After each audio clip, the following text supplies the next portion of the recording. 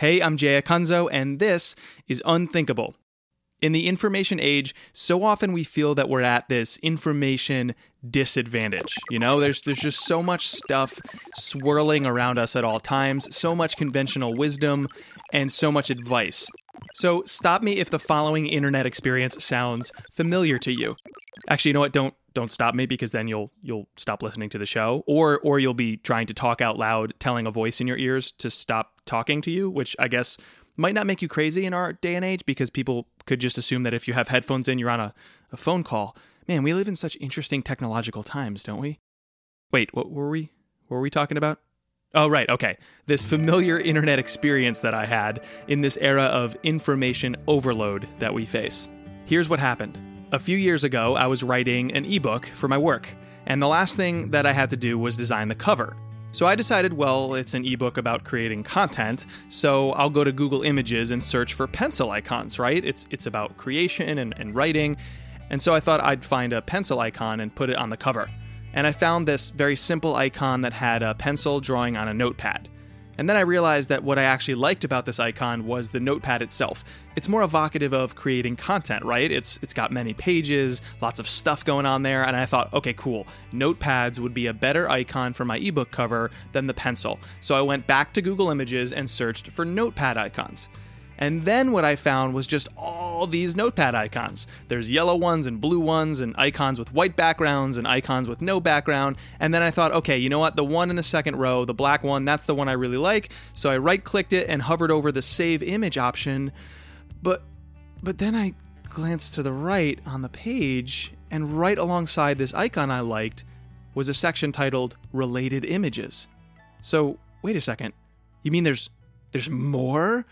There's more! There are more images like the one that I liked. So I clicked to explore that, because there's more like the one I like. And what if I'm missing the best one? I mean, it's out there somewhere. I gotta find it for my ebook cover. So, okay, I'm searching through all of this, and then I thought, wait a second, what am I even doing here? I mean, I'm not a designer. I'm a writer. I'm a podcaster. I don't know graphic design from a hole in the head. So how do you design an ebook cover anyway? Well, maybe I could just go to Google search and look for some examples. Yeah, that's the ticket. So I went to Google search and I searched for some examples for ebook covers. And as I scrolled through the search results, I found one from Pinterest listing examples of ebook covers. And I thought, aha, Pinterest. Yes, I know Pinterest. I got married a few years ago and we used it for design information, and we got ideas to decorate our apartment using it. And it's great for inspirational things. So yeah, I'll go to Pinterest. Great. Yes, getting stuff done. I'll create a collection of the best ebook examples I can find, and then use that to inspire my own cover design. Great. But then I realized, oh wait, the Pinterest login was my wife's, not mine, so I have to create a Pinterest account. So I create a Pinterest account. I'm 30 minutes into this process, and I haven't done jack squat. I mean, I've started by trying to use all that information out there that's so readily available to all of us, and that information just owned me. It just paralyzed me. And the worst part is that I didn't even realize I was actually paralyzed. It felt like I was moving. It felt like I was running towards my destination, but I was really on like a treadmill. I think that's what all of this searching for expert advice as our starting point tends to do to us. We feel like we're making progress, but we're just kind of running in place. I'd tried, like so many other people in my shoes, to use everybody else's answers and ideas to build something that I wanted to be proud about. And the entire time, I'd built nothing. And instead of feeling proud, I felt foolish. But what might happen if we went back to the beginning here with my original intent, the intent to finish my ebook, to create a great cover? What if you had an aspiration? A small one like shipping an ebook, or a big one like building a great company. But what if when you had that aspiration, instead of immediately looking for what others would say is the right approach, you looked for your own answers from within? What might happen then?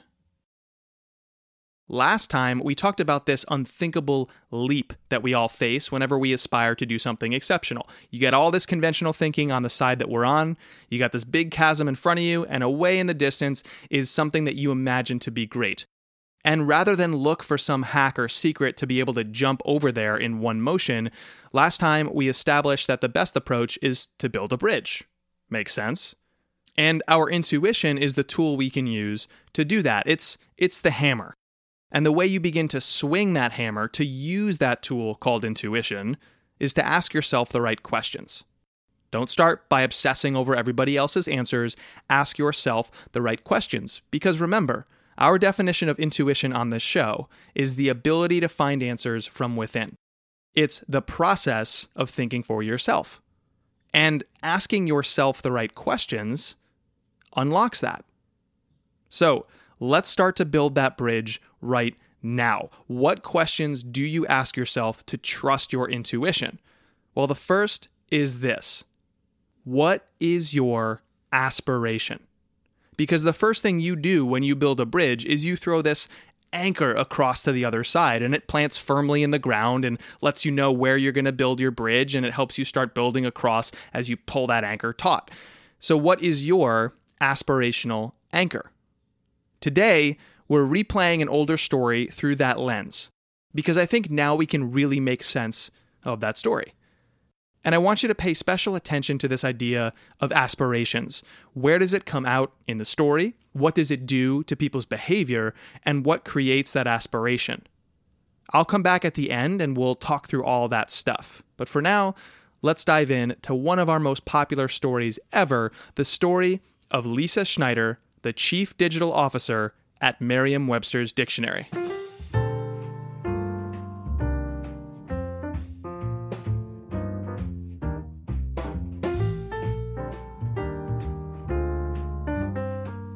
When I tell people that I work for the dictionary, unanimously, the first thing they answer with is, "Oh my God, that's so cool." But cool was not at all how you describe Merriam-Webster's marketing. Specifically, their all-important Twitter account. But don't take my word for it. We have a whole book full of words right here with us, after all. Here are just a few of those words that Lisa and her team have really used to describe their early marketing attempts. Staid. Staid, adjective, marked by settled sedateness and often prim self-restraint. Predictable. Predictable, adjective, to declare or indicate in advance. Bland. Bland, adjective, not irritating, stimulating, or invigorating. I came in and I was having this great time, and then I looked at our social media feeds that were really bland and pre-programmed and not at all interactive, and there was this huge disconnect. Every morning, the company would tweet a word of the day. Every evening, they'd share a quiz testing your knowledge of definitions. Over and over. Every morning, every evening. Day after day after day after day.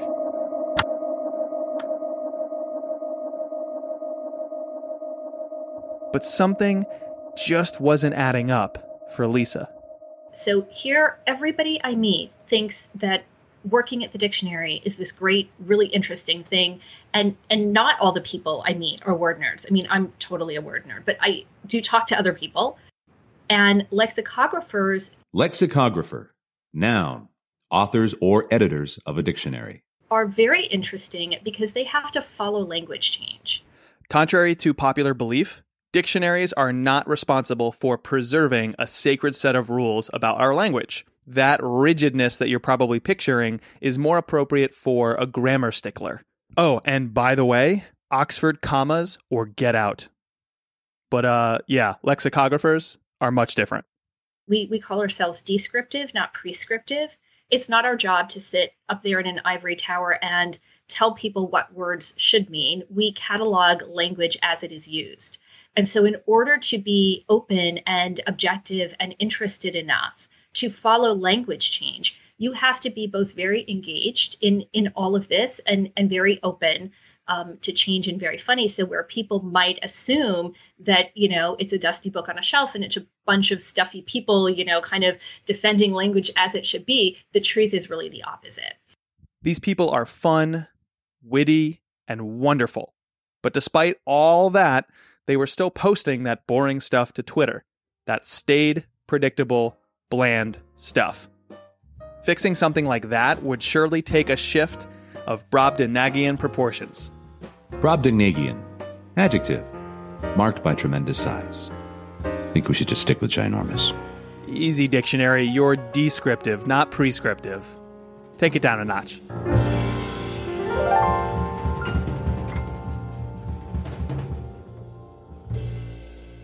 Lisa and Merriam-Webster faced a big problem. They had to improve upon that vapid voice on Twitter and really in all of their content.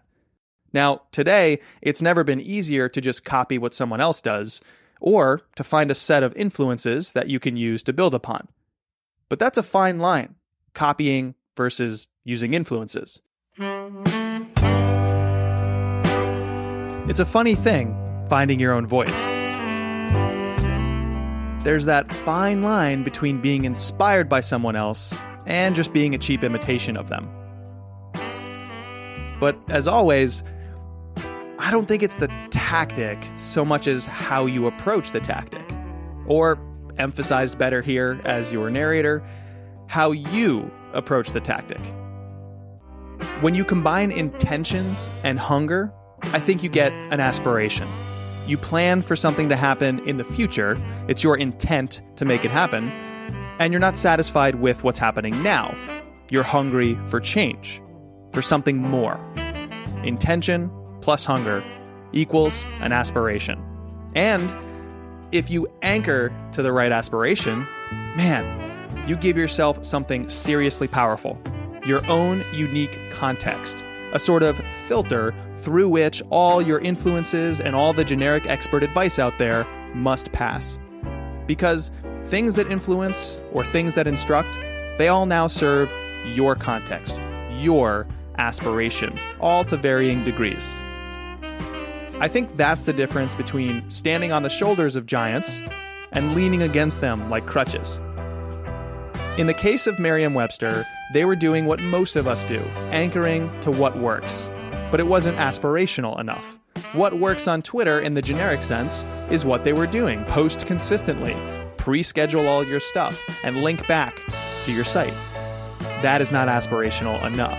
And that is why Lisa Schneider decided to throw another aspirational anchor away into the future, to begin a transfiguration of the entire brand. Transfiguration.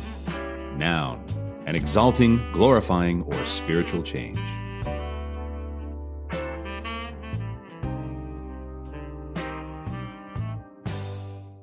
I can't tell you why they were posting word of the day in the morning and a call to action to play a game in the afternoon and nothing else. And, it's called social media. Like, you can talk to people.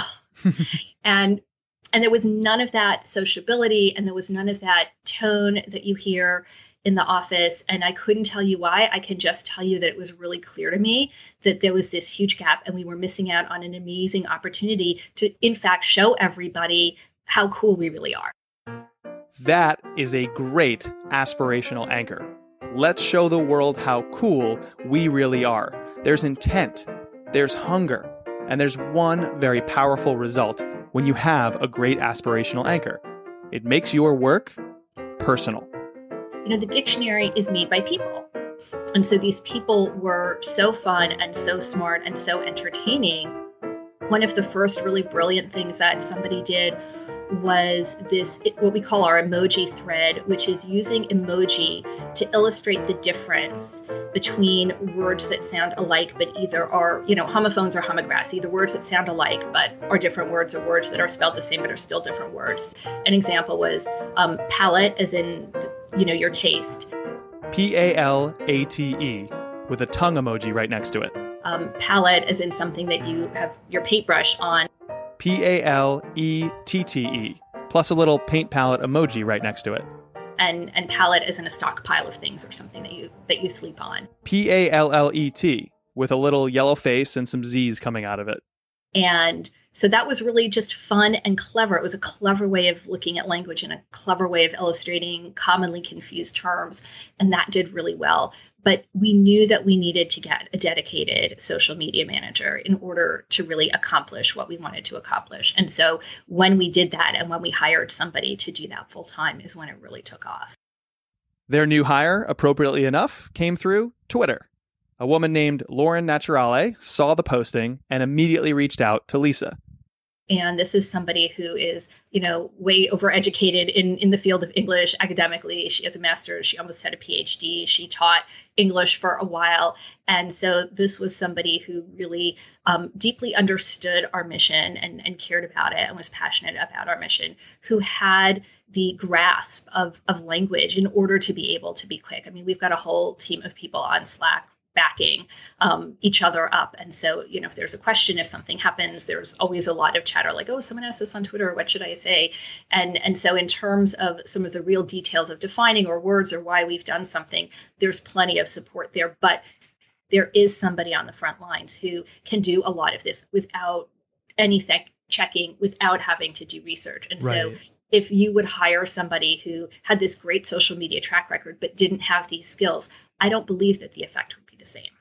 And it's on the outside looking at it, so creative and there's such a clear personality, but the things that are making it great are not like channel specific. In other words, you can have a great tone of voice through any medium. How did you guys land on focusing on Twitter? Because I see a lot of brands that are going to spread too thin across a million different channels. And so you have this insight. Now you actually have a dedicated person. Why was it Twitter versus like a little bit everywhere? We already were on Twitter and Facebook, and so it made sense to start where we were. And the Twitter just honestly took off. It just was, again, it was this really natural, organic fit, because I think this idea of being sassy in real time, of answering somebody in the minute, autocorrect has no idea of the power of teenage girls to change language, or, coming up on Memorial Day and being like, is a hot dog a sandwich? Let's look at the evidence and decide if hot dog's a sandwich. And then we're having this conversation. And so we post it, and everything that we do is very real time.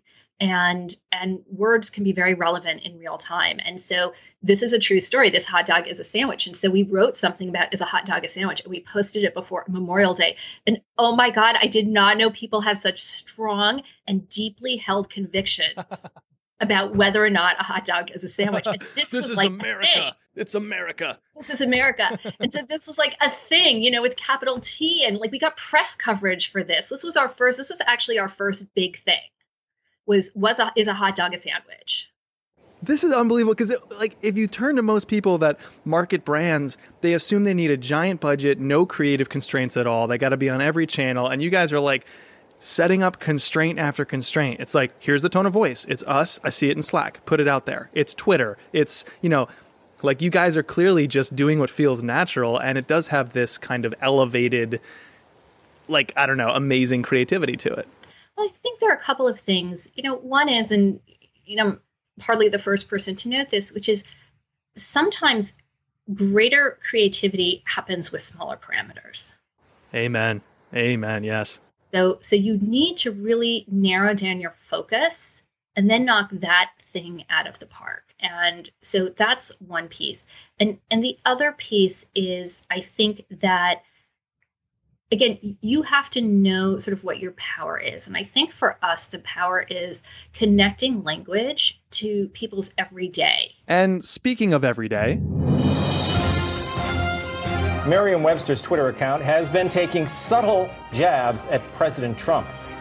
Merriam-Webster has trolled Trump in the past. They poked fun when he invented a word, unprecedented, in a missive about China. And they went after Kellyanne Conway for the phrase alternative facts. Clearly, Merriam-Webster has an anti-Trump bias. Day after day, as candidate and then President Trump and his associates would spout all these things that may or may not have been based in reality. Spoiler, the answer is not. Merriam-Webster would tweet all this related stuff. As for bias, however, not so much. As events unfold, it drives people to the dictionary. And so we get what we call these trending lookups, which is a word that is not usually looked up at a very high volume, is suddenly being looked up at an exceedingly high volume. Words like, and this is all true, fascism, demagogue, and even facts were all trending. And so we report on that. And that's really interesting because it's real time. And I think that's another reason that Twitter has been a good platform for us, because when you want to know what a word means, you kind of want to know what it means at the minute that you want to know. Right. And it's very real time. And, you know, if something's happening, if the Cubs are playing in the World Series and the announcer says, irregardless. Oh my gosh, I'm shuddering. I'm an English lit major. Settle the score here. Yeah. Join the club. So the announcer said, irregardless. And everybody went first to Twitter to say, oh my God, I can't believe he said irregardless. Irregardless is not a word. Yes. And then they went to the dictionary to confirm that it's not a word. And I'm sorry to say that irregardless is a word. Right. And it's because of the colloquial usage, no? Like you said, you're descriptivist, not prescriptive. Exactly. And it's because so many people started to use it. I'm guessing, right? Is that what happened? That is exactly correct. And it's also marked as non-standard. To be clear, that's non-standard, not alternative. And so, this reporting on trending lookups, plus the hilarious voice they use to deliver those facts, again, facts, caused a public frenzy. Merriam-Webster more than doubled their followers. They're up to 410,000 at the time of this recording. Update, that's actually 519,000 right now. 519,000. And they even grew their impression total 6,000% and their media placements 7,000% year over year. Because who is covering a dictionary in the press? Turns out today, everybody.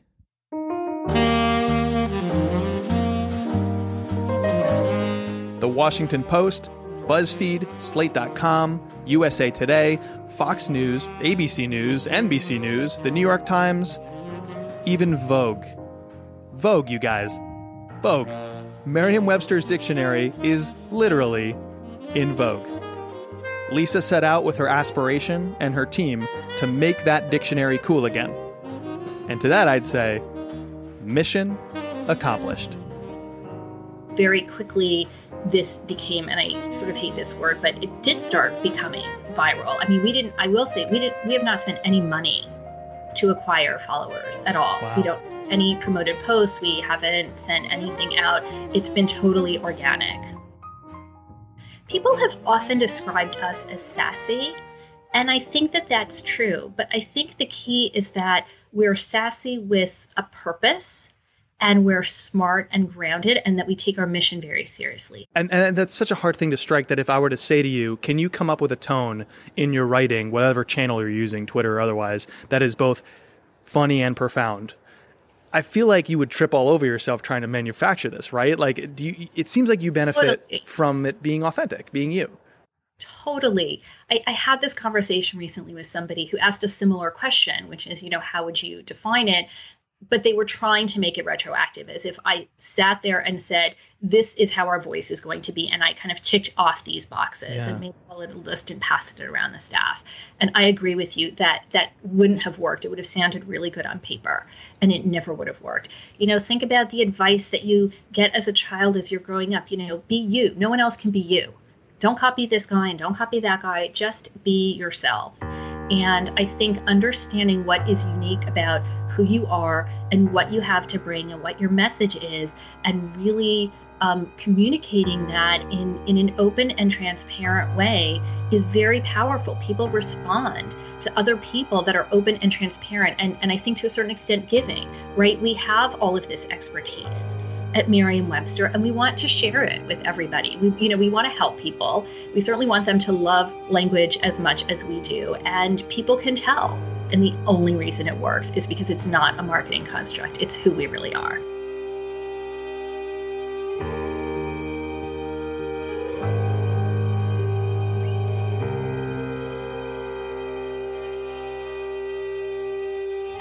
Okay, present day me here, and I mean, awesome, right? Like, what a great story that Lisa and Merriam-Webster has. What a great thing that they did, and where they found their answers to do that awesome stuff.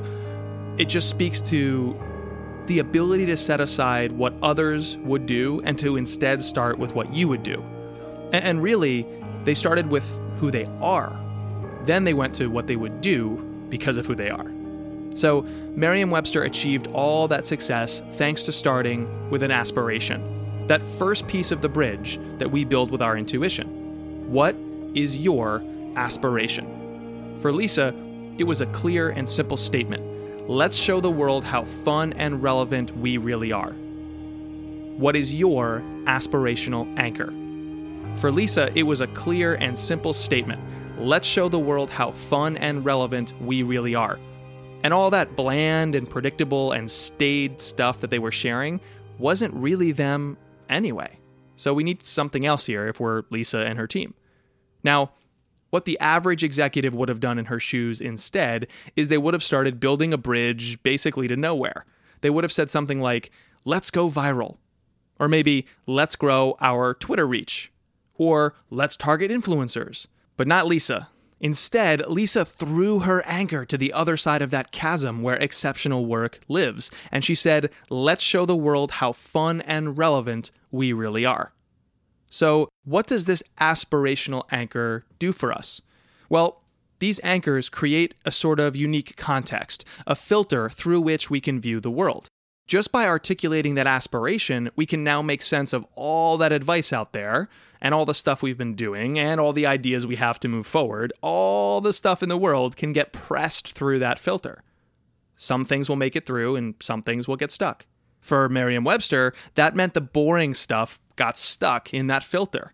The conventional thinking of trying to manufacture virality also got stuck.